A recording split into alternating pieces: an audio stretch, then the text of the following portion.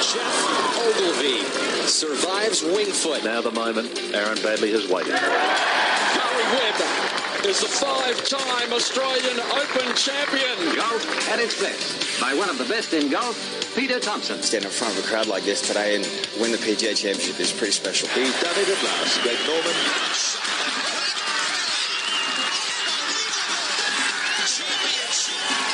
Matt Jones gets his name on the Stonehaven Cup. Leishman to 11 under. And we've got a new leader, kids. There it is! Adam Scott. A life changer.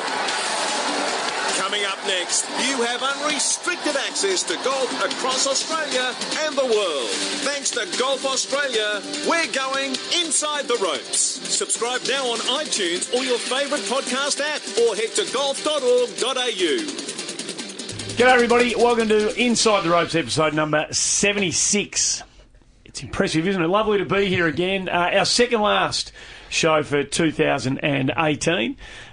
Joyfully joined by Mark Hayes, as we always are. Hello, Hazy. G'day, Murray. Great to be with you. Big week, some good and some infuriating, and we'll get to all of that, with a man who will just keep us peaceful and calm because he's very zen, and we might need that on a show like that today. Of course, I'm talking about Bryden McPherson, who joins us in the studio as a co-panellist for the first time. Great man. Thanks, fellas. I've been here, via phone, and it's just nice to get the full experience, the sights, the sounds, the smells, all that stuff. Oh, I hope there's not too many smells, mate. Well, not yet. We are going to be in here for an hour and a half. So. You are part of the show, so it's nice to have you actually here in the that's flesh. great. Thank you. I appreciate that. To be fair, and we'll talk to you more about your own game and life later on, but you've given us some great insights into other things too, I would say, over your journey with us. It's been awesome, so thank you very much. Oh, no. Well, I mean, you get to experience things, and it's nice to share them.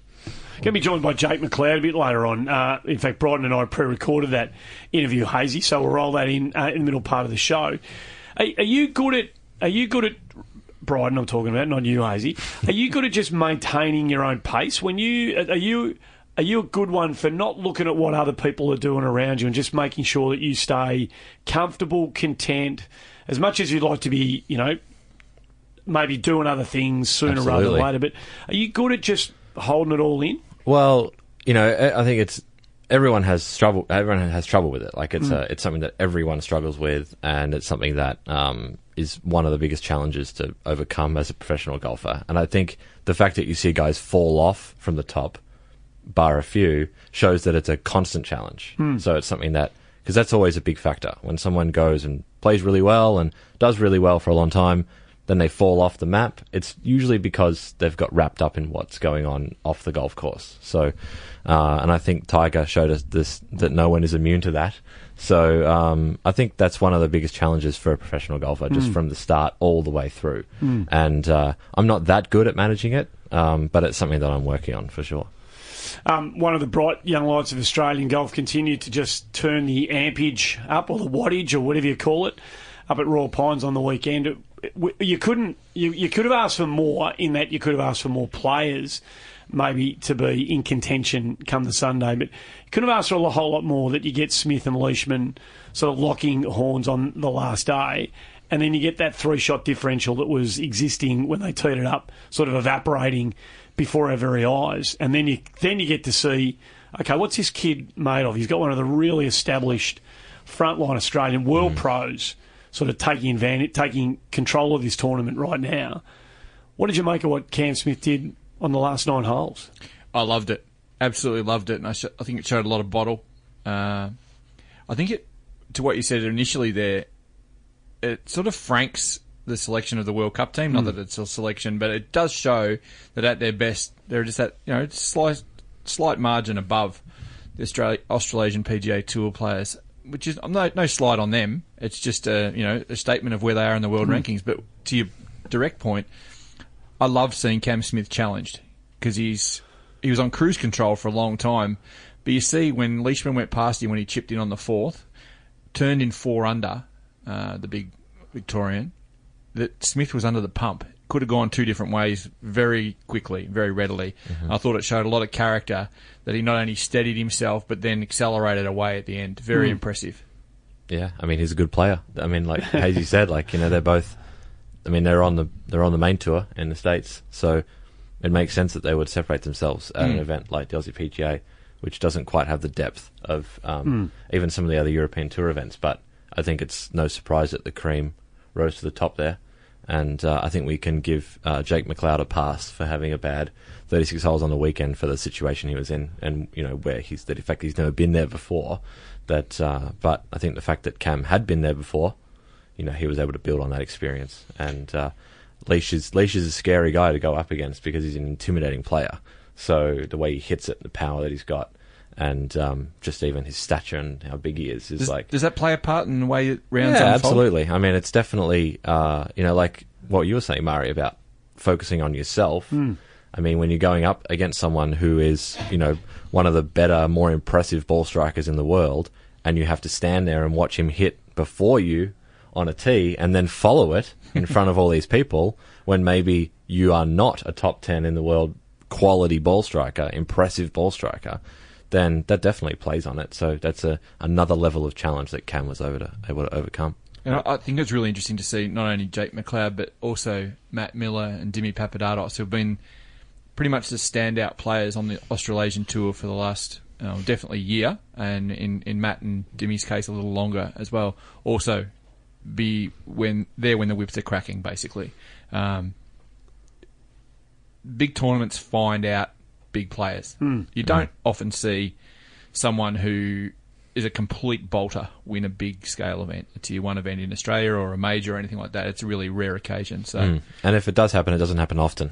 No. So the data is definitely in favour of the cream to the top. There is something. I don't know, I'm sure everybody who watches a game of golf would enjoy this as an element of the game. But when you've got somebody who's got a great short game, we marvel at the great short games. For in my lifetime, what Ballesteros was kind of able to do under pressure from seemingly near impossible positions was mesmerising. And from then on, there's been a player of a generation, or a couple of players in each sort of generation, who have got this incredible control of their short game. I know we've lauded Cam Smith's short game, but there's something when you can control it and execute under pressure. Now, he'll be under greater pressure than he was at Royal Pines in his career, but there were 2 or 3 shots on the back nine that he played exquisitely. And in the head-to-head battle, that was a moment for him. There was a lot of pressure in that moment to beat a world-class player like Leishman on television, in front of hundreds of thousands of people watching. There's something awesome about a player who can control that aspect of their game under that sort of heat. Absolutely. I mean, Cam's always had a good short game. Like that's his thing. The reason why he's successful now is because he doesn't hit it the way he used to. He has control over his ball and he hits it a decent length. So the rest of his game is able to make him birdies instead of just save him pars. So that's why he's doing what he's doing. And I think they were it was instructive, Andy, as you sort of inferred, that those shots were the ones that ultimately crippled Leishman's chances. Yep, they did. Yep. So I think a couple that really caught my eye, and they weren't specifically intricate shots, I suppose you'd say, but the variation that he has with his wedges. So I think it was the 12th, I can't remember the par 5, it was the 12th or the 13th. He played a driver off the deck to get pin high, and had the pin was on the back right, and he sort of bumped and ran it across the green. Incredible touch.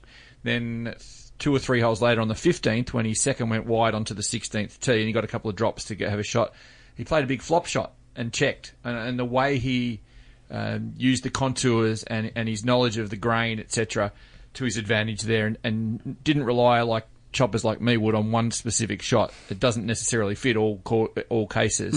The way he did that was like world class to me. Well, that's right. He's got a world class player with a world class short game. And just and further to that, from his full wedges. When players are on song, their ability to leave it on the right side of the hole. There was one hole, par 4, I reckon it was, where they were coming in from about exactly the same yardage, and I think they might have both missed their birdie putts, but Leishman knocked his about the same distance past the hole as Smith was underneath the hole, and Smith had the eminently more makeable putt in there. Now, I think they both missed, so it's sort of by the by, but in terms of giving yourself the better opportunity to make a birdie, that when players are controlling their distance, when they've got their distance control so down in control and just dialed in. That's a great thing to watch as well. When we saw it, I'd be interested in your take on this, Bryden. When we saw it at the World Cup, it was on the 16th, the dogleg par 4 at Metropolitan, when Australia was really charging at Belgium, and ultimately Leishman missed the birdie putt that this shot that I'm about to talk about presented. Yeah. But Smith actually walked up, let's say it was 85 metres, doesn't matter what it was. He actually walked up, measured it off, paced it out, and had a clear picture in his head of what that shot was going to be. And it was inch perfect. Mm-hmm. Like it didn't go in the hole, but it bounced twice, checked, spun back onto the nice side of the hole. It was like exactly as you draw it up as a commercial pro, but in the heat of the battle, the heat of a World Cup battle. How good is that to you, someone who has actually got the skills as opposed to Andy and I to actually pull that stuff off? I mean, yeah, it's and more so, before you answer, more so, what is it like to do that on the 70th hole of a World Cup, as opposed to mucking around with your mates for $3? Well, I can't actually speak to doing it on the 70th hole of a World Cup, but I can speak to doing it in big events and stuff like that, which is the reason that you play professional golf. Like, it's when you're younger, getting into the game, or even if you're just picking up the game for the first few weeks, the one shot that you hit that is just perfect or just pure, and then you spent the next 8 months trying to recreate it, which is what you got addicted to the game. That is the next level of addiction as a pro, is when you're able to execute a shot under pressure that means something. That is another level of ecstasy that you get. Like, it's another level of addiction that you go, I want that again. More of that, yeah. And so that's what the pros that make it embrace that, and they love that. And the pros that maybe don't are the ones that let their anxiety get in the way of whether or not they will or won't pull off that shot. The guys that are just like, I don't care if I don't pull it off because it's so good when I do. And it's no surprise that Cam was able to pull off a shot like that, because he's great with his wedges. And the fact that he walked up to the green and came back, that's kind of consistent with all the good wedge players that I've spoken to and heard about. Like Marcus Fraser is, pretty much as good as it gets. Ian Baker Finch as well. Jimenez as well. Like, those three guys, are about as good as it gets. Tom Kite, but I never met Tom Kite. So they all work backwards from the hole, so they'll go up and figure out what the ball needs to do when it hits the ground around a pitch shot, and then work out from there whether it needs to come in low or high or medium, or whether it's a good yardage or a bad yardage. And then kind of from there, when you practice enough and when you figure it out, you just kind of stand there and say, yeah, this is the shot that I see, and I know how to hit this. It feels like that. And hopefully when you're thinking, you're saying it feels like that is when you're hitting the ball. So, and then you see it, and then it's amazing. That really flattens anybody who's just happy to find the dance floor, Hazy. Like, from 120, anyone on the green is going to be okay for me. Like, This is sorry, this is a bit head wobbly, but when I had the chance to play Augusta and I had the caddy, and we were playing the third hole, the short par 4, and I had 92 yards. He said, "You got to land this 92 yards." Where was the pin? The pin was Sunday position on the front left. Yeah, nice. Like That's middle, a good one. only spot left. Yep. And he said, you can't play at that pin. You got no chance. You got to hit it up to the right. 20 feet right. 92. Yep. You got to bounce it 92 yards is where you got to land it. And I said, that's. You may as well not have said that to me, mate. I got something that'll get it somewhere between 85 and 100, but we'll just take our chances. Anyway, so I hit it, and I hit it beautifully. And I thought, that's really good for me. That's fantastic. And he goes, that's going to want to sit down. And he said, that's landed at 95. And it was over the back. Dead. Completely dead. And he said, you've landed that 3 yards too far, which is sort of what you're getting at, Bryden. It's like the minutiae of those shots sort of is lost on so many amateur or hacker players. If I hit something that landed 3 yards past my actual target, I'm like, wow, that's mint. That's as good as it gets. And he's just going, you're an idiot, you're gone, you're dead. Way too far. Yeah. Right. Okay, any other takeaways from the PGA, or any sort of final words on the Australian kind of summer before we extend our focus and glare elsewhere? Well, I was glad to see. I'm sorry he didn't win for his own sake, but I was glad to see Mark Leishman contend. That was great. It's always good to see people who we want to come home and contend in tournaments come home and do just that. So wasn't the case for Jeff Ogilvy in this instance. Curtis Luck didn't get his chance, played an erratic couple of holes for him late on Friday, unfortunately.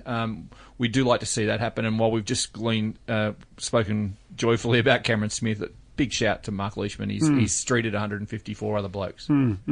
So good. Is it a word on Matt Miller? I know we've sort of touched, but this guy's a remarkable player. He doesn't look like he should be able to compete. With all due respect, got this funky little swing, this funky little takeaway with his putter.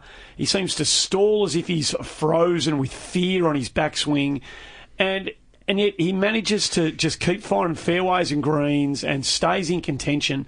He kind of defies, what we think is required of a modern day player. Well, I mean, yeah, that's exactly right. But I think the key there is modern day player. I mean, he is a quintessential old school player, and I think it's good to see that is still relevant to a point. Yeah. And I played a practice round with him at second stage Europe Q School last year, not this year, around El Soler in Spain, which is notoriously the hardest one of the Q schools. And we played a practice round together with Jared Felton as well, three of us, and Aussies stick together. And I was watching Matty sort of plot his way around, and I was like, oh man, he might do pretty well around here. You got to hit it pretty straight. And then first round, he shot 8 under and was leading by like 3. And I was like, yeah, okay, this is a good golf course for him. But I think that's the key. Like, you'll see a guy like Matt, who's really good player. He's really good at what he does, and he stays within himself really well. That you could almost choose, if he was going to go play events in Europe, which golf courses he'd play well on. And it would be probably very similar ones to what Fraze did well on. Because they're similar players, and Fraze is just, he just done it on a bigger stage. Yeah, but they're similar players. They play within themselves really well and know themselves really well, and that's good enough to get you into the top 60 in the world, as Fraze proved. I love Matty Miller, and he's one of the nicest blokes you'll ever meet. Yeah, absolutely. And I think the thing that separates him, in my mind, aside from what Bryden just explained, is that he will give the same level of input into whatever he's doing on a golf course at 7 o'clock on Thursday morning or 3 o'clock on Sunday afternoon. I think you find a lot of pros, and even yourself included, absolutely, that struggle to do 72 holes at full concentration. I reckon the difference between he's never going to win the USPGA Tour money list. He's just not. But he'll always contend on the Australian money list because he never throws 5 cents away. And he's not doing it necessarily for the money, but the concentration allows him to win that money. You'll see when other guys have gone, God, I can't win it anymore, a bogey will follow and a double bogey 3 holes later, and they're suddenly gone from tied 7th to tied 23rd. Matt Miller is the opposite. He'll pick away and he'll kill you with pars and birdies, and he banks a check where others have frittered money away. And that's why he's exactly where he is on the money list, second behind Jake McLeod. Just a tremendous professional. Absolutely. Well, what's it all about? I mean, you prefer, it's your job. It's your job. Yeah. Your job's to make money. You want to win things and get accolades and all the rest of it. Well, but at the end of the day, making a very decent living playing golf is what most people would call a hell of an achievement. Yeah. Absolutely. Yeah. 100%. I mean, you don't need to be the best in order to be successful. No. Like, there are literally thousands of people that would give their right arm to make $200,000 playing golf every year. Hello. Yeah, right. Category 2. Tell me. I had the good fortune to play with Craig Scott a couple of Pro-Ams a few years ago. I reckon Craig and Matt would say, if they were in this room together, that Craig's got 20 times the amount of natural ability in his little finger than Matt Miller has in his entire body. And Craig would swap with Matt in a heartbeat. Matt Miller, $100,000 a year, or $100,000 a month more, almost. Yeah, it's just he's just made. When was he made in the last 4 weeks? That's right. It's just a massive difference between someone who can grind away and get it done, and he's become a good player. He's not a chopper. No. But he's next level in terms of his concentration. Yeah. And the best thing about him, from my perspective, is if you walk up to him in the middle of that street, even while he's playing, he'll say, "Oh, g'day Bryden, g'day Hazy, g'day Andy, how you going?" He's just that person. Yeah. But when he gets over the ball, game on. Yep. He's a credit to the craft and the profession, I reckon. Yeah. Blokes like him. So that's what happened here. At the same time, the Tigers got his invitational tournament taking place in the Bahamas. Now, this is finally, And I'm thankful to see that there are a couple of members of the American golf riding fraternity who are starting to question elements of this tournament, because it's by and large gone unquestioned in its kind of the status that it's been allowed to have foisted upon it. Finally, there are some questions being asked of this thing by people other than low-level operatives like us. It's a joke what's attached to this thing. If they want to go and play their own little invitational tournament for big money while there's more meaningful things going on around the world, so be it. Go on, off you go, have your fun, see you later, fellas. Everybody gets paid in the tournament. No one's going to lose. They probably get looked after. You can just imagine the way they get looked after, you know. But don't give it 48 world ranking points. I mean, Henrik Stenson has jumped a couple of places in the top 30. Yeah. And kind of arrested a bit of a form slide, certainly a ranking slide, by virtue of finishing wherever he finished in this thing. It's a joke. Well, it's self-preservation at its best. 100%. You know, that's what it is. I mean, our game is naturally very vicious, so there's not really a whole lot of security unless you're at the top. So when you start getting up to the top, and you've earned a bunch of money, and you start getting comfortable, you know, you start to look for ways to create opportunities to give you a little bit more job security, which is the reason why the web finals exist. Because instead of giving the guys that finish 126 to 200 one shot at finish top 25 at Q School, they give them 4 shots at finishing top 7. So the difference between finishing 7th and 25th is not that different. In an event, it's a couple shots. So to give the guys 4 goes at it gives them more job security. So an event like this, it's really easy for the players to defend and say, well, you've got 30 of the world's top 50 playing in the event. If you beat them, you deserve the world ranking points. But that kind of ignores that's a good argument, but it kind of ignores the nature of the game of golf in that in a decent-sized event, the 150th guy in the field can still win the event. So that's kind of a nature of the game that is conveniently cut out of an event like Tiger's event, and they keep the good parts. That's all well and good if you can get in the field. Absolutely. Rich get richer. Capitalism. It's just how it is. Isn't that nice, Andy, to have a measured, balanced argument? Of course it is. But there's not... Well, that's true. But even in amongst all of the stuff that you hear from 99% of the American golf media and those who hitch their wagon to the PGA Tour and those who control it, I mean, it's a really...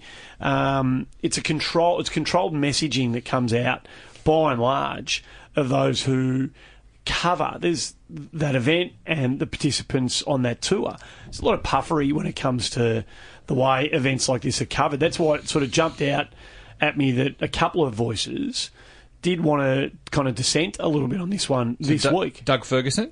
Yeah, there was him. There was Randall Mell, actually wrote something about it on Golf Channel on their website. And there might have been one other I read somewhere, and I apologise, I can't remember the author of it. But I did notice there were 3 or 4 American voices who were part of the Golf Channel kind of machine who were prepared to raise this as an issue this week. Sorry, you go, Brian. No, go for it. No, once I get going, this will be... You need to vent, Hazy. No, I mean, there's no constitution to the PGA Tour, so they don't have a First Amendment right to free speech. So the guys, if they write bad stuff, they won't get invited back. And that's the self-preservation thing that you're talking about. How it is. And absolutely. It's the kind of thing that once it gets some momentum going, it actually starts to get very much out of control. Oh, because they see benefits, Brighton. Yeah, absolutely. They see, hey, Tiger comes up and chats with me on the range, and, Phil's this, and I'm in there, and I get a leather bag here, and I get invitations to that there. They want more of that. So if I just tread the line and put it out and don't get too, antsy about this and that, I'll get looked after, And I love Harold Varner. Not that he's in that top echelon, that he's actually bothered to come across and play. It just highlights to me even more his sort of social ethos, I suppose. I don't even know what to say. It's disgusting what this tournament is and what it's become. That's its 20th edition. It's just been run and won for the record by John Rahm. Who cares? Yeah, well, it is a who cares seriously, situation. Who cares? Did you try and watch any of it? No, hell no. I watched half an hour one morning just because I got up and was having my brekkie and the kids were still asleep and it was on. There's nothing. It was so flat. It was so boring. It's a good thing they had the ropes up for those huge crowds. Yeah, and so- I did no see one someone did. tweet about that. But so my point on this is, and I read a good story by Doug Ferguson who pointed out within the story that the Australian Open next year is going to have this hideous clash with the same event, and it was the 5th oldest tournament in the world, and deserved better basically, which is great. Thanks Doug Ferguson from that Associated Press. But he brought up some really interesting quotes. He's obviously asked the American likely President's Cup players their thoughts on getting the logistics of getting from the Bahamas to Melbourne, and will you be playing and how are you going to do it about it. And there are a couple of thoughtful answers, and there are a couple of Dustin Johnson type things. He goes, I'm not worried about it. I'll be with Tiger. Whatever Tiger's doing, I'll be with him. Yeah. So that means, I've got no fears of getting any repercussions about my choices. I'll just hitch my wagon to Tiger. I'll be away. Well, bugger you, Dustin Johnson. I mean, that's pathetic. And I haven't even got to Tiger. It's atrocious, So I don't give a crap about what happens in the global golf community. Yeah. I'm just self-serving, self-preservation, as Bryden beautifully puts it. And Tiger, if I'm with Tiger, I'm not going to get in trouble. He's the captain of the President's Cup team. I'm not sure of the exact schedule for 2019-2020 on the USPGA Tour. I know that the 2019 season ends now on August the 25th, roughly. That, in my head, gives us 4 extra weeks where this tournament could be played. That's around the fall series. It's around the Asian swing and whatever. There are now 4 more weeks where this crap could be played. And then they're going to put it fair and square up against the Australian Open and a week after the Australian PGA. And it makes my blood boil. And Tiger could pick any number of those weeks. And he could influence anything he wanted to. So for him to give lip service to saying, I'd love my players to come down and play in Australia and practice before the President's Cup, that's a complete load of crap. Well, there's only one effective way to lead, and that's by example. 100%. So if you're going to lead the team, if you want them to come play the Australian Open, which would be a great service to the game, the game's given a lot to Tiger, would be to come and play the Australian Open. That's not. I mean, I think we can all understand why he runs this event, why it's going on, but he has the power to move the needle in the game, unlike anyone else. Correct. So if he can move the needle in the game, he can move his event, and even just a week earlier, something like that, move it around if it needs to. But again, we're being idealistic here, because it's only a year away, first of all. If it was 2 years away, you'd have a lot more of a stronger argument to put some pressure on. But stuff like that is a year already set in advance. Like, they would have announced this week at the Bahamas the dates confirmed for next year's event. And the guys would be making the reservations at Albany Resort already for next year's event. And so, unfortunately, that's kind of the way that it falls out. But it's just not a good way to lead. So I think the only solace you can take in it is that an effective team has an effective leader, and an effective leader is not Tiger in this instance, just purely by his example that he's going to have his players play in the Bahamas the week before playing in Melbourne.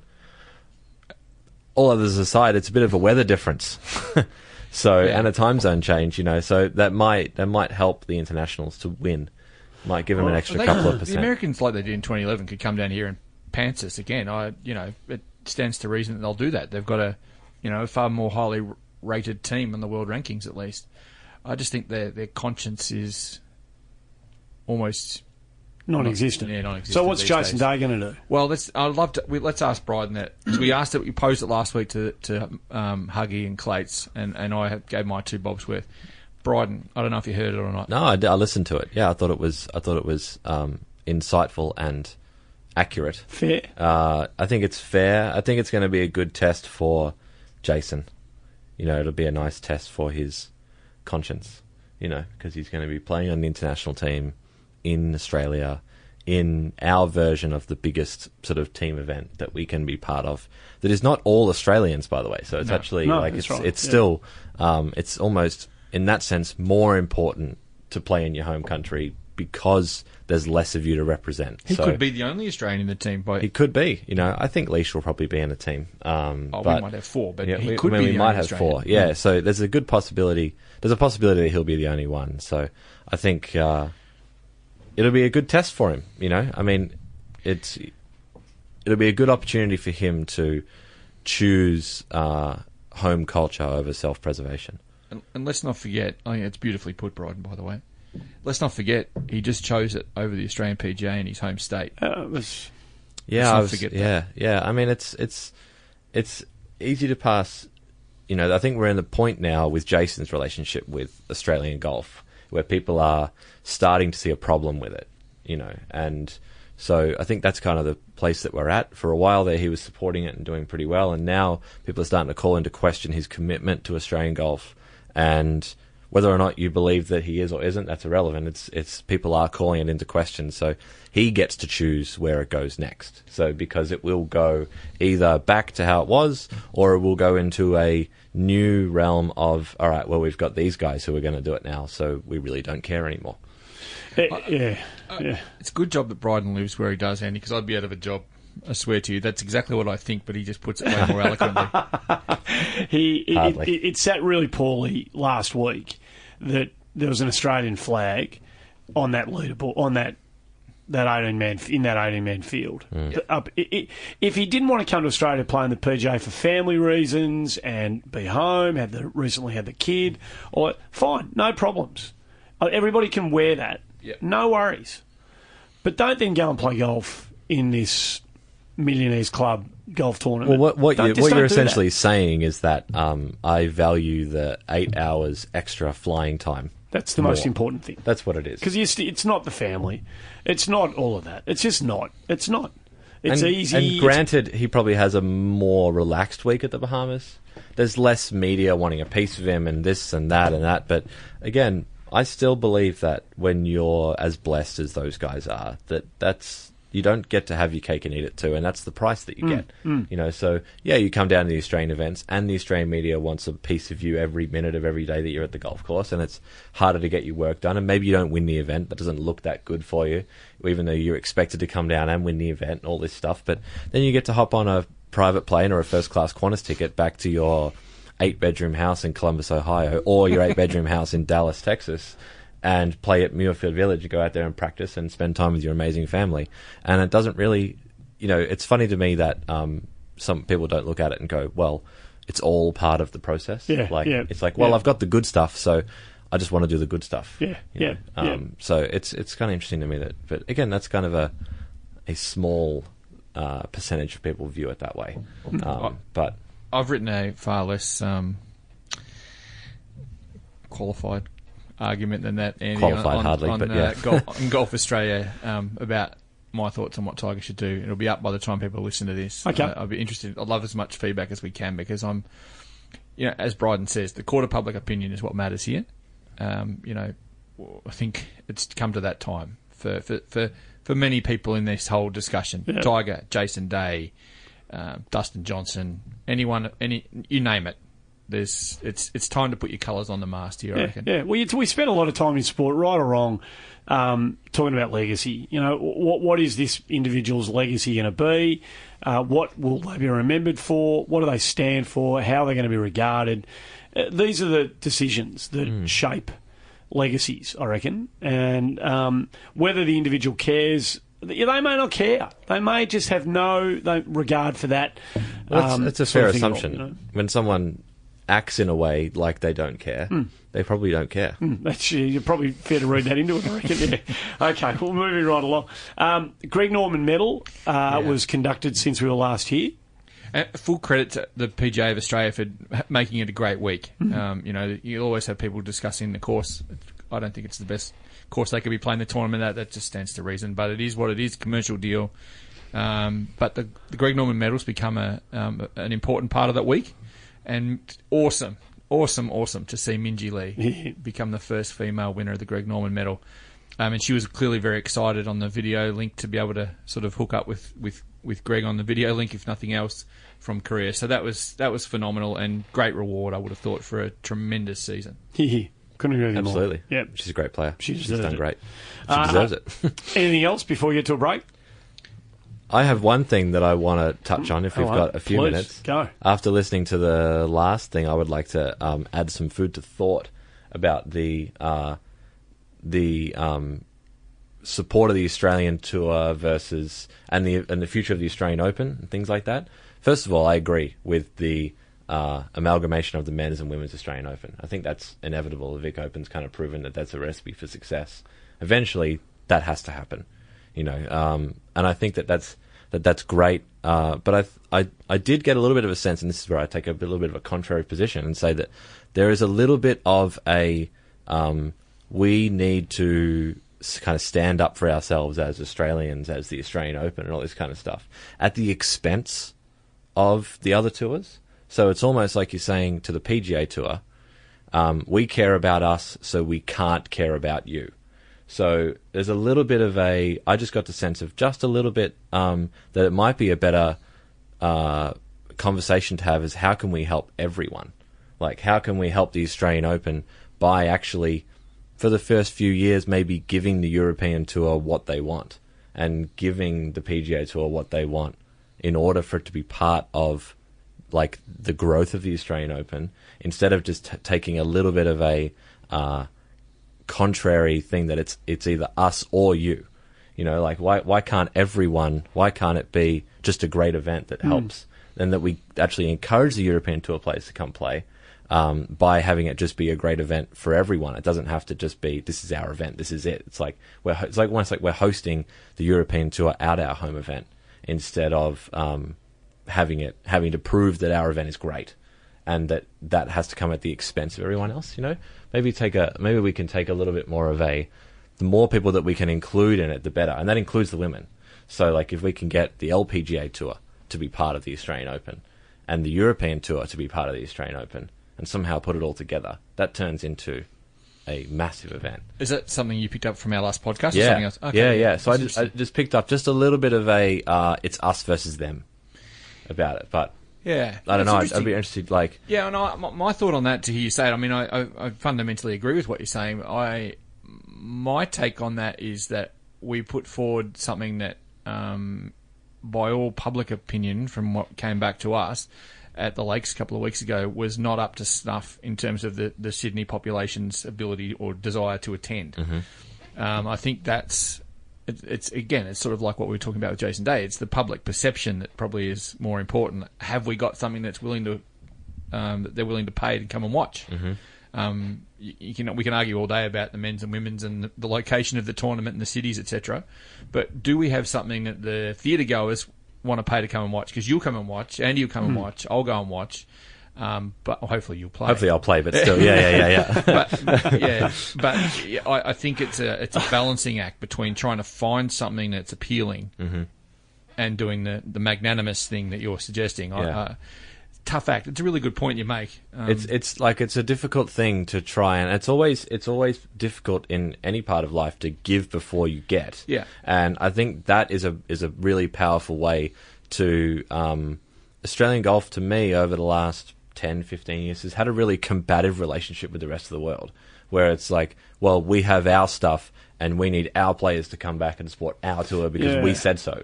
And instead of like, hey, maybe we can join and maybe we can add value to these other tours without having a combative thing. Like, why does the President's Cup have to be about smashing the crap out of the Americans? Why can't it just be about putting on a great event that we want the Americans to come and play, give a nice, accommodating culture where, of course, we want the international team to win, but it's an amazing event, and that's what makes sure that the players come back, and that, the better the experience that they have at the President's Cup this year, if you get 3 of them to play the Australian Open, if they have a great experience and they're welcomed, and they're almost pandered to just a little bit, just enough to make them, because that's kind of the American way. That's how you get to know people in America. You kind of pander to it, and then that's just how it works over there. If you get 3 out of 12 playing the Australian Open this year, they have a great experience, and then they have a great experience at the President's Cup, whereas it's just about the event, not so much about the competition. Then it's maybe you get 5 the next time that play the Australian Open, because they get better and better experiences because we're welcoming the whole thing, not so much about like, why aren't you back playing in Australia and all this kind of stuff, and why aren't you guys playing the Australian Open? Why are you playing Tiger's event? I mean, that can only, as much as I agree that they should be here, that approach can only actually hurt the course, not help it. I think Yeah. And this is what I said. Like, it's not this is a non-echo chamber thought. Like, No, and that's why I wanted to bring it up. No, mate, it's and it's the perfect forum for that. And I, as I said, I fundamentally agree with you, and I'm not sure what Andy will No, respond. I do too. It's sort of I reckon the position that you've kind of become aware of, listening to people talk about, this kind of this antagonistic. It's because it feels like the world of golf has turned its back on Australia a bit. Absolutely. So it's sort of like, well, if we don't stand up for ourselves, no one's going to. Very true. Here. Yeah. So, exactly. Like I think everything you're saying is unbelievably virtuous. I think it's all incredibly worthwhile. But unless it is a two-way street, there's only one group fighting for Australian golf at the moment. You're and that's absolutely Australian right, golf. and that's a totally natural reaction to what's going on. I think it's important for someone or some people who actually have the gravity of the decisions to pluck themselves out of it. If only we can find them. Yeah, say, well, it needs to be a two-way street. Yeah. But right now, Australia's building a one-way road. Yeah, no, I think so. It's like we build the street first, and then the cars will come. Yeah, so it's like to use a very terrible metaphor. Yeah. And that's why we put pressure on the Australian. And I don't like that kind of conga line. That lays boots into Australian guys who don't play in Australian tournaments, but it becomes a reality every year now, because without them, what do we got? You're absolutely right. Yeah, that's right. What do we got? And that's why it's such a difficult problem. And even with that specific problem of guys not coming back, and I've voiced my opinion on that. I just like to put morals before money. You're right. But I just think that makes you in the extreme minority, and while I agree with it, I live in the extreme minority. It's where I hang out. I just think it's I think it's the perfect world, to be honest. I'm being idealistic, like to a large extent. But if we can get halfway from where we are to idealistic, then we'll have a better reality. Yeah. So that's a good point. I want to bring one point up to you, because I'd be interested. I think his first name's Ross, but it's definitely McGowan, the guy who finished tied third with Yeah, 63. Okay. Yeah. So Ross McGowan comes off and does his speech for his magnificent 63 on Sunday at Royal Pines, and effectively says, it's great. I've had a great round, great week, great experience, loved it, loved the Australian PGA Championship. Everything you have to say, and then correct. But I'm only here because I couldn't get in the Mauritius Open field. The Mauritius Open shot to the gut field. right there. Are you bloody serious? Like, that's in a journeyman English golfer's mind, the Mauritius Open is a superior tournament for whatever reason. Logistics, it can't be history. Most likely logistics. Yeah, but is a superior offering than the Australian PGA Championship. We've got a serious problem. That's 100-plus-year-old tournament versus something that's just a bolt-on to the European Tour in the last handful of years. Yeah. In his mind, he didn't say anything wrong because he said everything nicely. He was the ultimate professional when he came off the course. Thanks, it was awesome. And the next breath, just surreptitiously whips the boots into the Australian PGA Championship by saying, it's second to me to a tournament I couldn't get into that no one else in the world gives a crap about. Well, and it's not technically wrong by any sense because it's honest. So I'm not I know exactly what you mean, but we should be thankful that something like that came up, because that is a very honest opinion of where it's at the moment. And I think the PGA, I haven't been to these events in a few years. I'm going to Q School this week and next week so that I can, because I've talk about playing in Australia, so I figure I should walk the walk by now. And but I think that's something that the PGA should take note of and say, well, why? Why is it like this? Yeah. How do we fix it? It's not going to happen before next year, but they can definitely take 2 or 3 steps before next year, whatever those are. I don't know what they are. I'm not an expert. So I think that's a gift, that comment. I think people will look at it and say, oh, that's terrible that he said that and all this kind of stuff. Well, I look at it as that's a very honest opinion about where the tournament stands, and you can't fix something until you honestly know what's wrong with it. So, and if there is a problem, because that's shown that there is a problem. I agree with you again, but to me, it's a case of money talks here. Yeah. And when you are, I'll just pick someone who I know was in the Bahamas, Keegan Bradley. Mm-hmm. when Keegan Bradley could have stayed here and played the World Cup. He could have stayed and played the Australian PGA after he was here for the Open as a paid player. Mm-hmm.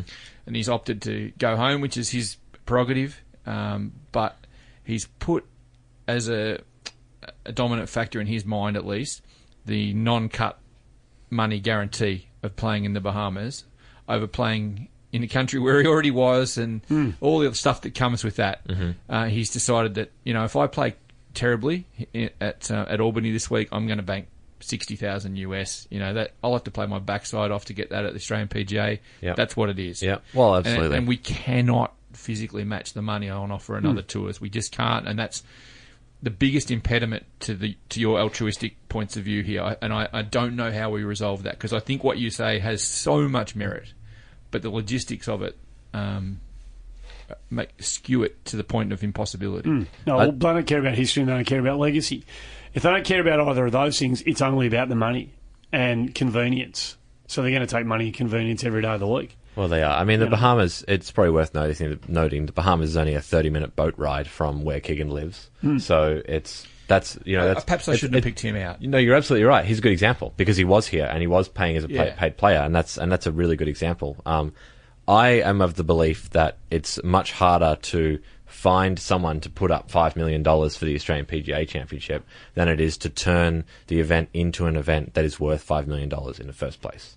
So it's much easier to act, even though it's still very difficult, to go to the European Tour and the Australian Open. I've said this before, and I'll say it again. I think the destiny of the Australian Open should be that it should be a Rolex event. I think that's what they should do with it. It should be Wentworth. Wentworth is your model, because that's the biggest event in the UK outside of the Open Championship, and all of the English guys go home for that.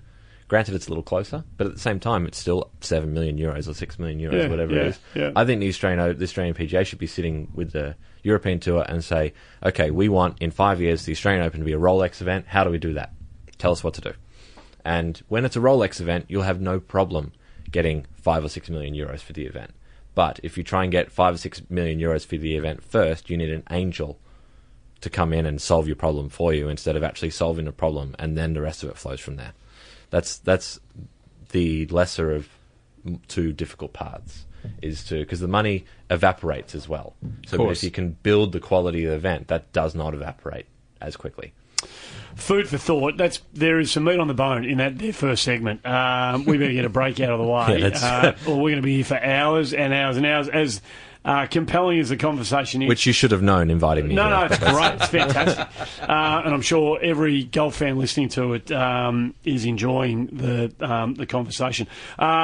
Jake McLeod's going to join us. We sat down earlier, Bryden and I, and had a chat to the young Australian who's just had his golf world changed by virtue of winning the Australian Order of Merit. That's coming up next here on Inside the Ropes.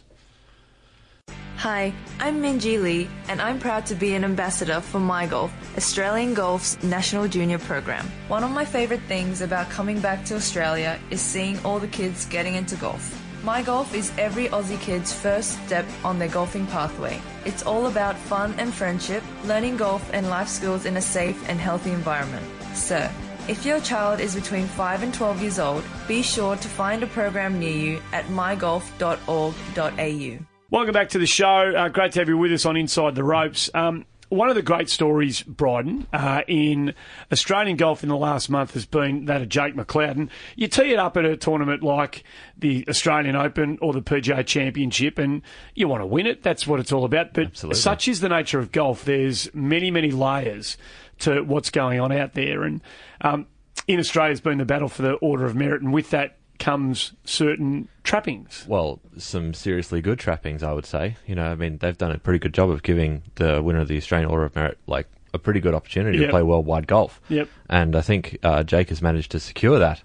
He has. So, and at a great time in his career, he's been good enough to join us on the show with his head, I reckon, still spinning a little bit after Royal Pines on the weekend. Jake McLeod, thanks for joining us and congratulations, mate. Thanks for having me, guys. Yeah, it's been a big last 4 weeks, so very happy right now. So we'll talk about the specifics of those last 4 weeks on the way through, but when you got to Queensland for the PGA, obviously you want to win, you're in good enough form to win, but what other considerations were you aware of? What were your sort of game plans, and what were the kind of multi-layers that were running through your head as you teed it up at the PGA Championship?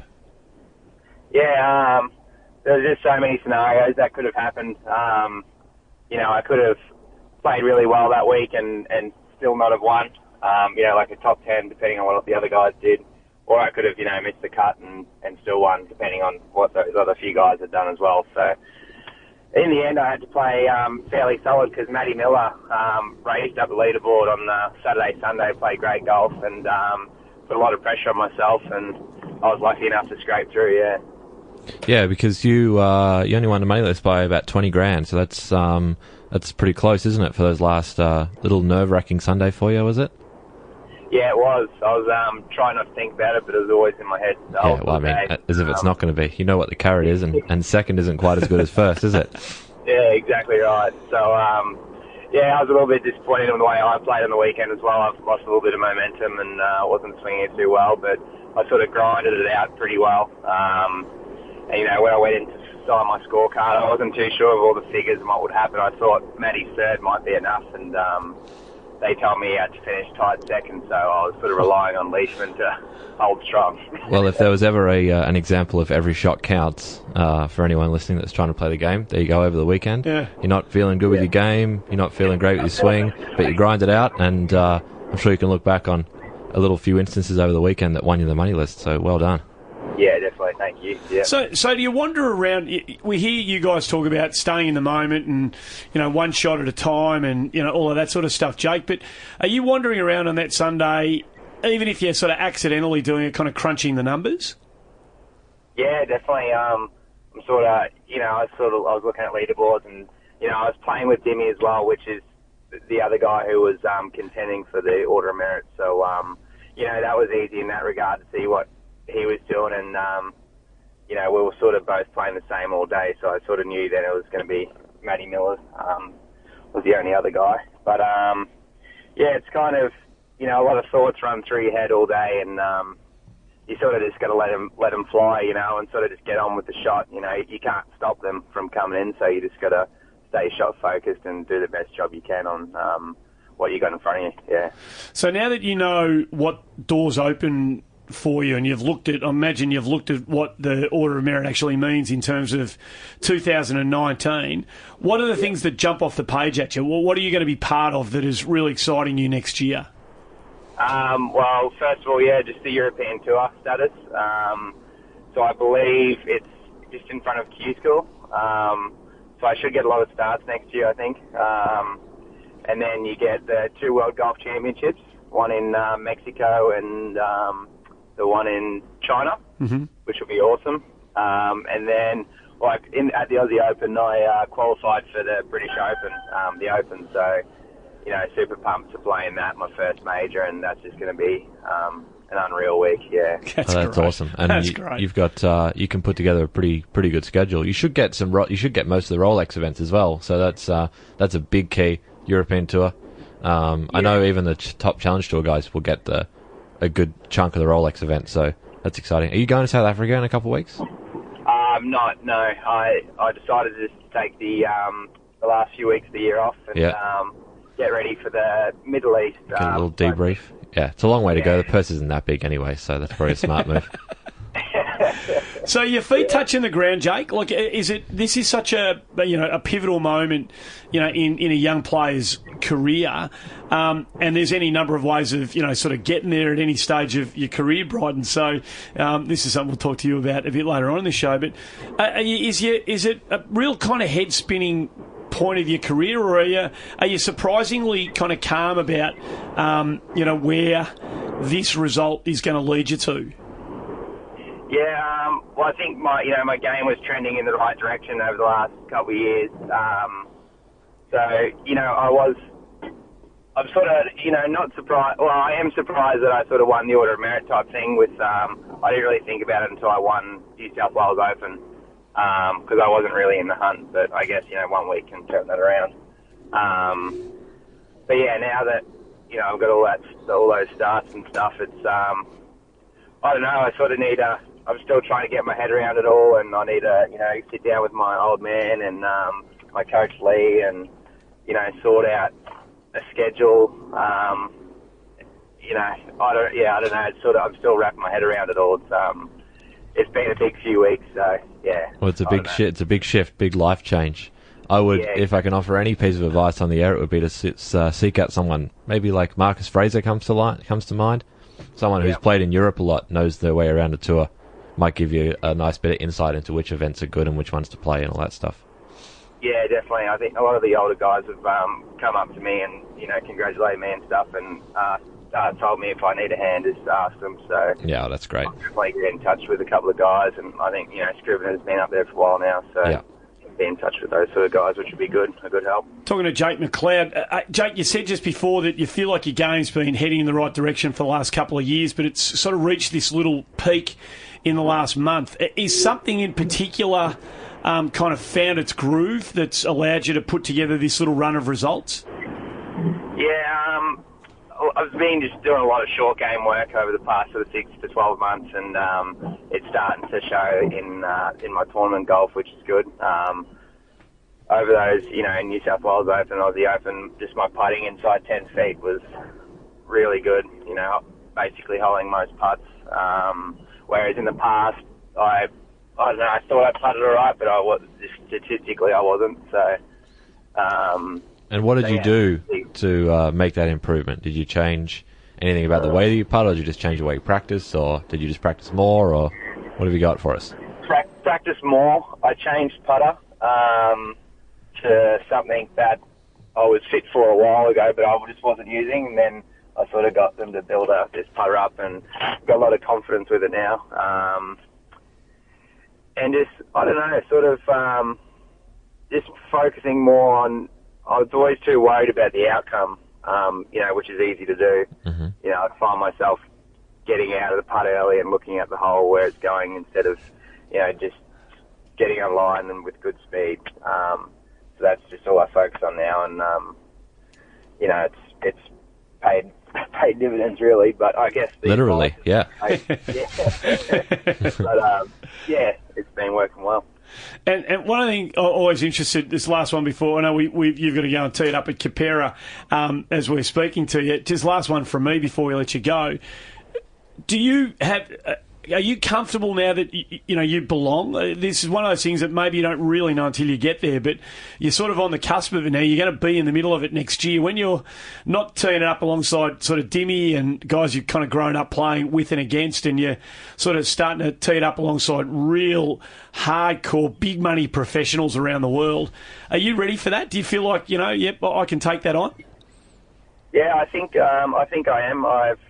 It's obviously going to be an eye-opener over there, and, the depth of the field is obviously just a lot better. But I think, our good players here are just as good as theirs over there. I've played with a few good players now in some of the bigger events here, which has been good, and, it's good to see guys like Lucas Herbert do really well. He's had, I don't know how many top 10s he's had up there, 8 or whatever he's had, which is awesome. So, I think, my game's probably just as good as his, I'd say. We've played together before and practice rounds and stuff, so seeing him do that gives me the belief and confidence that I can sort of do that as well, yeah. And the man bun stays, mate? The hair's just going to stay unchanged? You're going to keep rolling with it all? Yeah, I think I will. I don't know, it could get real cold up there, so it'll keep me warm. But I think I'll keep it for now.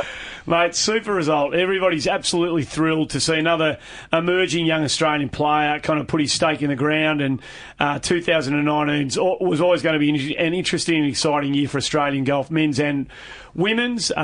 With you in the mix, it's just another layer that you've added to it, mate. Well played. Enjoy the little time off, and can't wait to see you get your teeth stuck into it next year. Congrats, and thanks for joining us on the show. Thank you very much, guys. Cheers. Jake McLeod, who wins the Australian Order of Merit, and the number of doors that opened to him in 2019, that is a life-changing experience waiting to be had for that young man. More to come on Inside the Ropes after this break. Hi, this This is Sherelle McMahon. Swing Fit is the fun, healthy, social way for women to get started in golf. You'll learn the basics of the golf swing and how to putt over a 6-week program and get your whole body moving through yoga and Pilates-style exercises. You don't need any golf knowledge or equipment. Simply turn up in comfy clothing and get started. You'll be surrounded by like-minded people and receive constant support. So get outdoors, meet new friends and learn a sport that you can play for the rest of your life. To find a program near you, visit swingfit.com.au. Welcome back to the show. Bryden McPherson, Mark Hayes and myself, Andy Marr. Interesting that chat we had with Jake McLeod. And before we talk about what's in front of you, Bryden specifically, and get to a few matters in front of you, Hazy, that we need to tick off before we wrap it up today.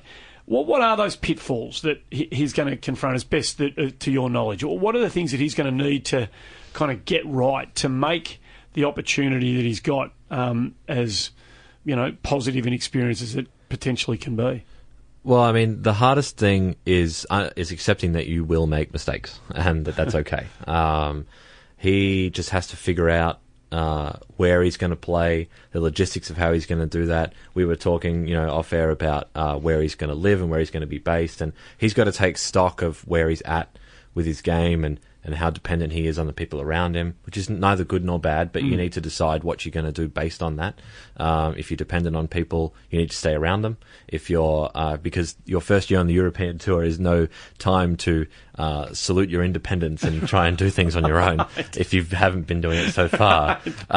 So he needs to kind of figure out his way of doing it. You asked him about whether or not he feels ready, whether or not he thinks that he belongs, and to be honest, he doesn't know yet. He can only go through experience. It's great that he thinks that he does. That's the first step to actually belonging, is thinking that you do. And so, but his experience will determine whether or not he is, and that's something that he gets to go through. And he just we don't have the answers. No one has the answers except for himself through his own experience. And so he'll get to go through and hopefully take some advice from some guys who have been out there and know the tours and know the events and say, yeah, this one might be 500,000 euros more, but it's a crap event. Play Switzerland the next week or whatever, and this golf course will be good for you and that kind of stuff. And he'll be able to take that on board and do it his way. So what's it like? I was interested when he said that the calibre of players that I'm playing against down here in Australia, they're as good as players anywhere in the world, and notionally that is right. Mm-hmm. We're not arguing that. But he'll go from an Australian, state open where a guy like, say, Jack Wilson is, has to make par on 18 to make the cut. Mm-hmm. And he'll go over to Europe and it's Martin Keimer who needs to make par on the 36th hole to make the cut. And with all due respect to Jack, or whoever the Australian version of Martin Keimer is in that event, they're not Martin Keimer. They're not a multiple major champion. No. The depth of player just is different, and the calibre of player and the magnitude of their careers and who they are in the game of golf is different. Is that imposing? Yeah, I just have in my head an image of Jack Wilson standing next to Martin Keimer, and I couldn't imagine two people who look any more different. There's clearly a reason why those two sprung to mind. Absolutely, yeah. But no, you're absolutely right. I mean, Jake touched on something, and then almost directly sort of gave the contrary point, where he said, I think that the best players down here are as good as over there, but then he also mentioned the field depth. So there's a big difference because what did he finish 20th at the PGA last week? And so there's a big difference between having 3 of the best players in the world in front of you when you finish 20th and 10 guys who aren't, and then playing against a field of guys who are top 50 in the world, top 100 in the world, because it's much easier to.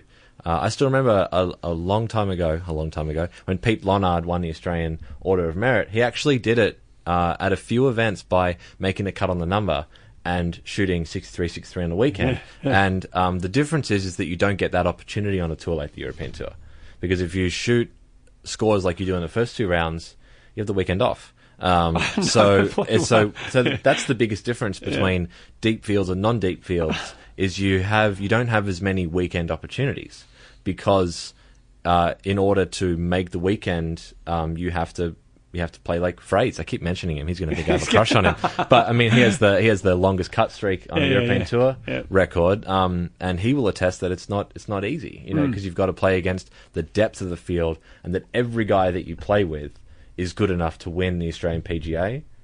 Whereas that's not the case when you play the Australian PGA. Yeah, true. So that's something that I think he'll learn. But he's obviously a good enough player because he did win the Order of Merit.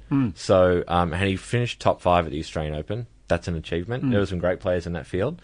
He beat some good guys. He would have picked up some world ranking points. So he'll figure it out. Yeah, he was a member of the Queensland Interstate Series winning team with Cameron Smith about 5 or 6 years ago. Andy, there you go. Yeah, I mean he's been an identified player for a while, hasn't he? People have been, for probably 3 years ago, I reckon he sort of stuck his nose in the frame and started kind of gathering a bit of attention. And then it's, as he said, his game, has been feeling good for 2 years, but it's taken, 4 weeks for it to crystallise back to back to back to back. To get him, 3, take 1 week out. Crystallised into a diamond, really. There you go, that's right. So what about you? You're here and you're playing Q School. So I am. What's your immediate future look like, and what have you got in front of you coming into 2019? So I went to European Q School 4 weeks ago in Spain and sucked, so I missed out. And so for me, my goal is to have a European Tour card at the end of next year, 2019. And I look at that as that is the only constant in what I'm doing. I'm sort of looking at that every day and reminding myself that that's where I'm heading. And there's not one path. Like I said to you before, Andy, it's you don't get to choose how things work out, unfortunately. And so there's lots of pathways. So for me, the first pathway was Q School. That is no longer an option. So the next thing for me is to take advantage of the now bustling Aussie Tour with the 4 European co-sanctioned events that take advantage of that. And so that's why I'm here at Q School this week.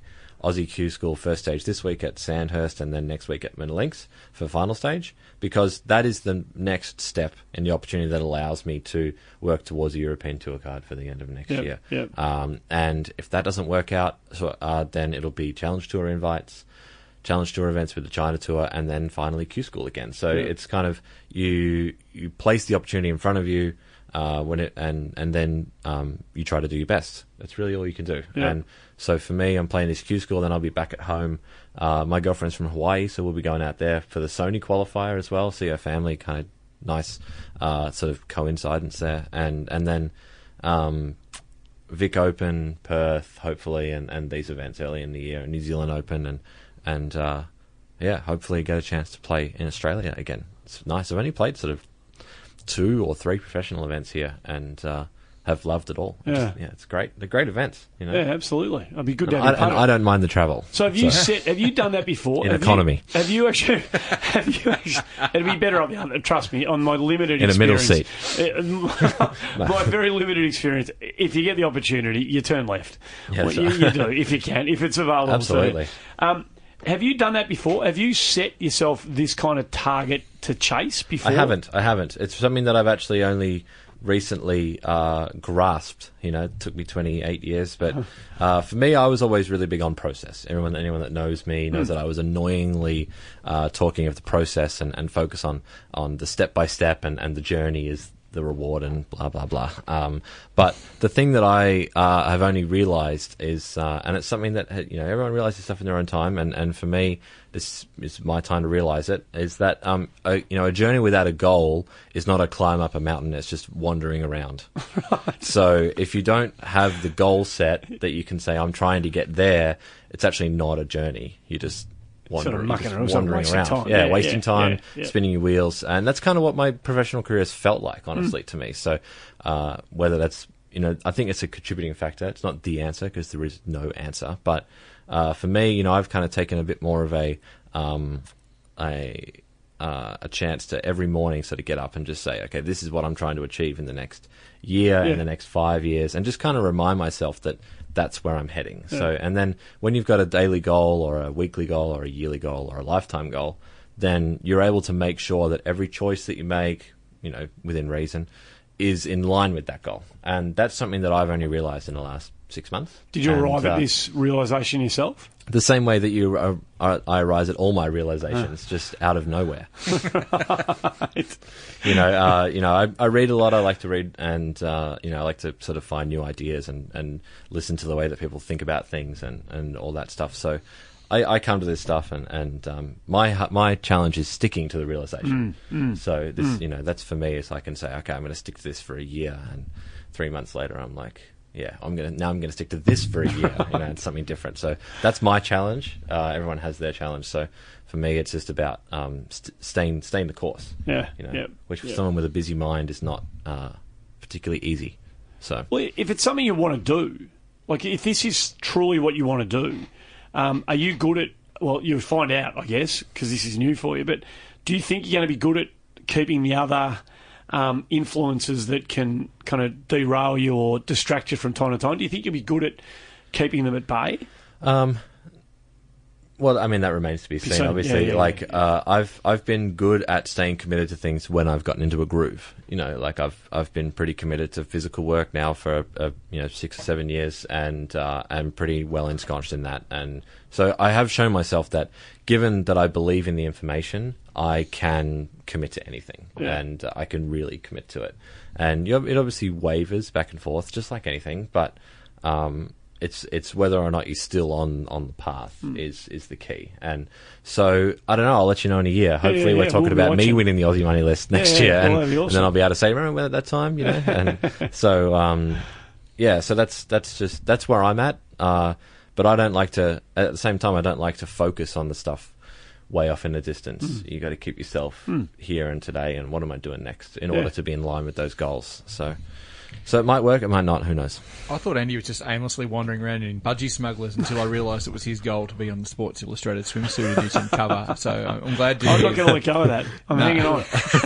It'll happen. This isn't specifically about you, Bryden, but it's been mooted here and other places that maybe if we go down a further alignment with the European Tour, that the state-based Opens or the PGA Championships of the various states around Australia become Challenge Tour events on the European Tour. I imagine, listening to you talk, that would be a boon for you. I think it would be smart. It only fits in with the model.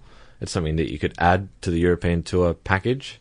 Say we'll give you 6 events, about 6 of our events as Challenge Tour events too.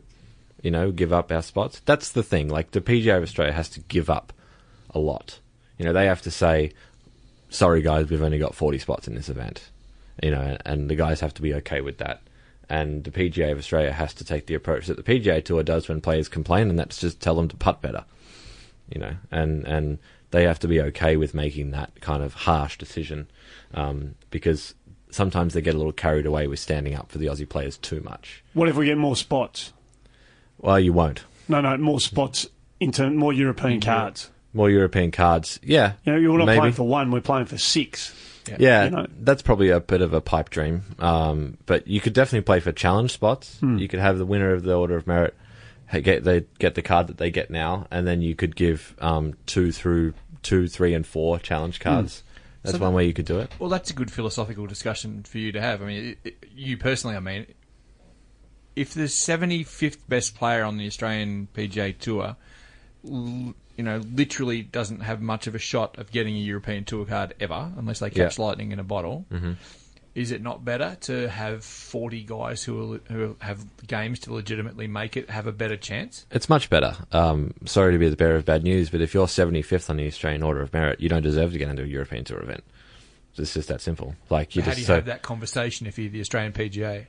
You tell them that if they're 75th on the Australian Order of Merit, they're not good enough to get into a European Tour event. Just cold, brutal reality. Well, good, that's what it is. I mean, no, I agree with you. If you're going to play professional golf, cold, brutal reality is that's what you sing yourself to sleep at night with. So it's that's just how it is. Play better. That's this. You're not playing the Australian Tour, Australasian Tour, and expecting any kind of job security. It's a pathway tour. You're trying to make your way up to bigger and better things and come back and support your tour one day. That's kind of the model. So there's nothing wrong with only giving spots to the top 40. And the person who's 41st on the money list is currently cursing their podcast app, but that's just unfortunately how it is. Like, golf's full of near misses. Plenty of guys that have missed by one at Q School, guys who missed European Tour cards by $100. You know, it happens. Like, it's just part of the game. So for every near miss, there's a near gain. So it balances out. So I think the Aussie Tour shouldn't be too worried about the guys 41 to 60, which is kind of the number where it would be at. They're the guys that they're kind of looking out for. You know, they don't need to be looking out for them. They need to be looking out for the tour. You know, that's their job. You know, it's not their job to look after the players. It's not the Australasian daycare tour. It's the Australasian golf tour. So look out for the tour. You know, focus on that, and then let the players deal with their own thing. They're independent contractors. Deal with it. Just let them do their thing. I couldn't agree more with that. And I know I don't want to sound harsh on anyone who's battling around towards 100 on the Australian Order of Merit, but you see the practicalities of that come down to even timesheets, for example, at bigger tournaments. You know, the Australian Open was having fields of 74, and I know it worked out because of the way the numbers fell, but we're having 2-ball starts at 6:45 on Saturday and Sunday morning at the Australian Open because the field was enormous, and there are other things going on, Play 9 and the All Abilities Championship and things that were, you know, compounding that, but there were too many people in the field. You know, 156 got cut to 144 for the All Abilities Championship, but 144 people is logistically tough, especially if there's a logjam around the cut number. You know, that's one example. I probably could think of a few more where smaller fields would work better. Yeah, normally the only reason they change field size is because of daylight restrictions. Yeah. Which in Australia in summer we're grateful that we don't have those restrictions. You know, in Melbourne it's light until 9 o'clock at night. So you know, you could have a 2:30 tea time if you needed to in Melbourne. But yeah, sorry, you. No. I made my point that, you know, there's more than one reason to have smaller fields. Yeah, there's things that they could do. You know, but I just think that they should be looking out for the tour, making sure that the tour is the best that it can be. And I will add that if you are currently, whoever's listening, 100th on the Australian Order of Merit, you know, that doesn't define you as a player. That's just where you're at right now. Yeah. So there's nothing wrong with, because, and this is the other side of it, saying that you're going to give the top 40 exemptions into the European Tour events that come down is a problem for the guy who's 41st, but not for the guy who's 40th. So you get everyone who's 41 through 60 complaining about it, but the only reason that they're complaining about it is because it affects them negatively. So it's not actually a problem; it's just a problem for them right now. So it's not actually anything wrong with the tournament. It's just the way that it affects them is the problem. And do you ultimately think it makes them either go away and get better, or just go away? Well, those are the two choices that you have in a game. You know, because you either make it or you don't. So those are your choices, so that I don't think there's anything wrong with having that choice be consistent all the way through. You know, if you're 100th on the Order of Merit, then there's no reason why you can't be 40th on the Order of Merit next year. So then you can get to the events next year. You know, that's not a bad thing. That's just how tours work. You know, it's sometimes it gets out of control. Like Asian Tour's a bit out of control at the moment with the guys that finish top 10 at Q School, don't even get into any of the co-sanctioned events or anything decent. They have to wait 6 months to actually play in a tournament, but that's where it gets. That's like a runaway scenario. But there's no reason why the tour down here. There's not enough players. It's not as big as the Asian Tour, so there's no reason why they couldn't do something like that. Give a little to get a little. With everything that's in front of you between now and you getting your European Tour card at the end of next year, how are you playing right now? I'm playing great. I was telling someone the other day, I'm at the point in my life where I feel like I'm the best player I've ever been. Understand the game better than I ever have. Understand myself better than I ever have. And but I've got some of the worst status I've ever had. So that's happened to me a couple of times before, namely right before I finished 4th at the Aussie Open in 2013 and kind of catapulted myself into a next level kind of career. And so that kind of dispersion between how you feel your game is and where you are is a natural thing for golfers, and it usually is the greatest. The dispersion is the greatest right before something really great happens. So, and I think Jake McLeod can vouch for that. Yeah. So, absolutely. You know, that's the kind of thing that we see happening. Guys, you know, you put in the work behind the scenes, and then the media reports on it. So that's kind That's of right, yeah, something yeah. that I've touched on before, Yeah. and it's part of the reason why I've been part of the show And for it's, a year. we're lucky. We're lucky. And- No, it's true, but we're lucky. Well, to because have, it is important to see what goes on behind it all to an extent. What goes on for me doesn't go on for everyone. It's kind of an individual thing, but I think that it's important to see that. But so for me, that's where I'm at. It's I feel like I'm doing really well, doing all the right things, and things are trending in the right direction. So hopefully there's something good. Well, mate, we hope there is too. Hazy, before we wrap it up, you've got some general kind of housekeeping duties over there that you need to, or you want to include on the show today. It's a lot of little things, Andy. Yeah, go your hardest.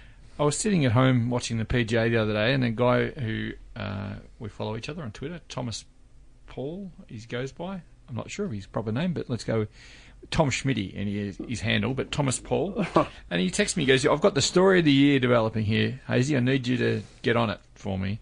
And he's playing golf at Ride Parramatta on Saturday morning with a young guy called Joseph Al-Badawi, who's 17, and he's from Oatlands, and I think it's like a Varden event. Okay. So they're on the, where are we? The 6th hole at Ride Parramatta, a 380-metre par 4. He's in ripping drive 260 up the middle, and he's canned his second shot for an eagle too. Young Joseph, so congratulations, Joseph. But then he's walked to the 7th tee, 140-metre par 3 up the hill, and bins that one. Back-to-back eagles. And my man Thomas was pretty excited about that. He didn't know that had ever happened before. Well, it has. Well, maybe not back-to-back. Well, it has. It has, Thomas, I'm afraid to say. I give you Mark Hayes. I mean, in all seriousness, that's outstanding. Rain on his parade now. Go and rain on the young fella's parade. Yeah, I've done that, Andy. Go on. I've done that. Tell us when and how. On the 11th hole at Camperdown in the beautiful Western District of Victoria, par 5, and I put it on for 2 and knocked in about a 35-foot putt. No one else around. And I seriously, on the shores of Lake Notuk, there's cows, there's me, and there's no one for 10 kilometres. And on the par 4 next, short par 4, I knocked a 3-iron up to around the corner, dogleg up the hill, bumped it up the hill, heard a noise. There's no way that goes in. Walked up and my ball's not there, and it's in the hole for a back-to-back eagles. And I yelled, and the cows trotted down the hill towards the fence behind the 12th green. And I actually physically ran to the clubhouse, which is about 1,500 metres away at the time, and I called my dad because I didn't want the moment to pass, so I called my dad. And I said, outstanding. And then I ran back to the 13th tee and had a double bogey. McPherson's got you and Thomas covered. Oh. Not from a personal perspective. Oh, no, but I wish it was from a personal yeah. perspective. Yeah, I remember playing in Chile at a web.com event. We had 3 par 5s in a row. Number 18, number 1 and number 2. Playing with a guy, Michael Arnaud, which there is a very small chance he's listening, but if there is, hey, Michael. He's a big fan of the podcast. Big fan of the podcast. Friend of the pod. Friend of the pod. Friend of the pod. Yeah, maybe. Yeah, you guys have got a following in Louisiana. Yes. So yeah, we were both about even par, and he makes an eagle on number 18. Well done. Hit a 6-iron in, hits it pretty far, and then number 1 par 5 makes another eagle. I'm like, well, that's pretty cool. Then number two, another par 5 hits it up by the green, chips it, lips it out, and me and the other playing partner were just like, wow, that was nearly 3 eagles in a row. Wow. Yeah, I don't know if that's really ever happened. No. But it may have happened on that golf course, but that's yeah, freakish. It's well done to Joseph Al-Badawi. Yeah, good on you. 17-year-old from Oatlands, and thanks, Thomas, for letting us know the story. It's pretty amazing, to be absolutely. honest. We love all that quirky stuff. And a hole in one. Yeah. What's better than that? Yeah. I've got another quirky one. Please do. A little while ago, and I apologise for this, but we have been sort of in the silly season. But there's a young girl called Billy Tate who went on to win the under 12 girls title at the Cups course and the Rookie Series at the Dunes recently. And her first shot of the day, Billy aced the 119-metre par 3 to get that up and about. So under 12 girls, Happy that's days. phenomenal. Billy Tate, great. hope you're listening, and went on to win her category in that tournament back in late October, mid-October. So apologies for the delay in that little story. Good on you, Billy. That's what a way to start. Yeah, it's awesome. What a great way to start your round. That's awesome, yeah. Yeah. And also at the Dunes. It's always a busy first little tee, that too. There's always groups piling up, ready to get. They're pretty keen to get on and start playing. So I'm tipping there would have been a few people standing on that tee box watching that ball go in. So I hope that's the first of many more to come for you, Billy. At the same beautiful course down there, the Dunes Medal was run and won this week. Yep. And big shout out to someone who's becoming the dominant player in the women's side of the amateur game in Australia is Grace Kim, who's saluted again. And Blake Collier, I think that might be back-to-back Dunes medals for Blake Collier. I'm not sure about that. He's been on the podcast before. He has. A great win to him too in the men's side of things. So good on you down there at the Dunes. Make sure you subscribe to the show wherever you get your podcasts from. Andrew Priory was the most recent 5-star reviewer of the show, Hazy. We've been you, I should say. You're the one who generally likes reading these things out because they, by and large, they reference you in them. But so you're sort of, again, patting yourself on the back. But this is what somebody says about the podcast, Brian. Wide-ranging and engaging. So I think today's episode, that was the 5 stars we got from Andrew. I think today's show, Hazy, has been wide-ranging and engaging. Yeah. Also a fan of alliteration, apparently. And rhyme. That's right. Big fan. Big fan. Indeed. We're big fans of you. Thanks for coming in. Thanks for having me. Sandhurst, Moonalinks. Yep, absolutely. Next week? Yeah, so final stage is Wednesday through Saturday. Right, next week. Yep. And first stage Wednesday, Thursday, Friday. Good luck, mate. Thank you. Watch out for the guy who's 61st on last year's money list running at you with a 3 Absolutely, yeah. Might see him out there at final stage. Take it drawn with him. Yeah. If he doesn't speak to you for the first 6 holes, just maybe ask him, mate, where are you sitting in the Order of Merit? The Order of Merit. 61. That explains. Thanks for coming on. Just a quick reminder, Andy, about, as you said earlier, this is our second last show. So we'll come back with a big season finale next week. Hopefully everyone who's been involved will get involved again. Yeah, that'd be good. Thanks for listening, everybody. This has been Inside the Ropes. As Hazy said, back to do it one more time next week.